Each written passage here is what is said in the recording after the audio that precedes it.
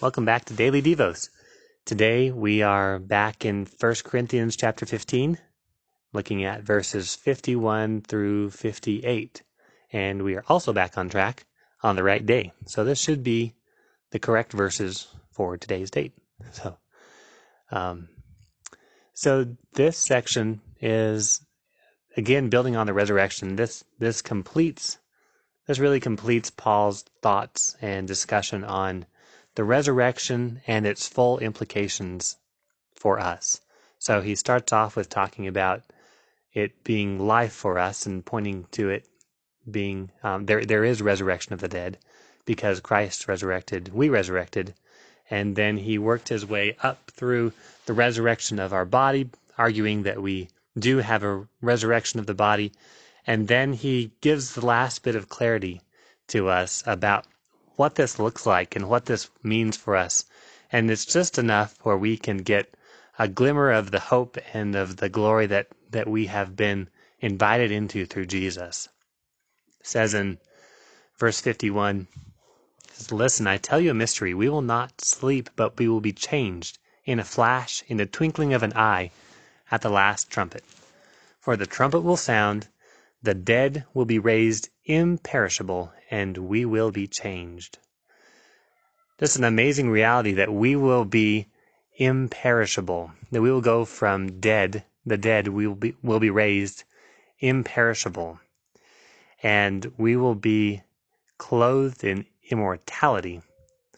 We will not be perishable anymore. It's really an amazing thing. And so just reading this excites me about what's in store for us as believers. Once Christ brings his rule to a full completion and all of his work of salvation and redemption is complete in us as his people, it's going to be an amazing thing. And that is really something that I would like to have in my mind more. The hope of the future with Christ, the assurance of eternal life with him, and that we're not just going to be playing harps as overweight babies on clouds, but we will have a vibrant and exciting life with God forever in perfect bodies that will never grow old, never perish, never die. It says it here perfectly. Death has been swallowed up in victory. Where, O death, is your victory? Where, O death, is your sting? And I like in 58, it says, "Therefore, my dear brothers, stand firm. Let nothing move you. Always give yourselves fully to the work of the Lord, because you know that your labor in the Lord is not in vain." That, therefore, really pulls it together in my mind.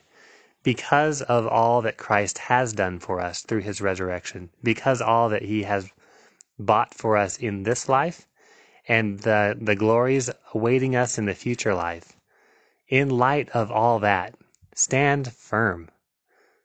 Why would we do anything else other than stand firm in this hope? Let nothing move us. To give ourselves fully to the work of the Lord, because we know that our labor in the Lord is not in vain. It's not in vain. Everything we do is for a purpose, for an eternal, imperishable future that we do for the Lord. I pray that today we would stand firm and we would not be moved. And the hope of what Christ has done for us, the knowledge of what Christ has done for us, and the hope that he has given for what's ahead of us, the little glimmers that we have in verses like this of what's coming ahead, would motivate us to keep everything in the right perspective.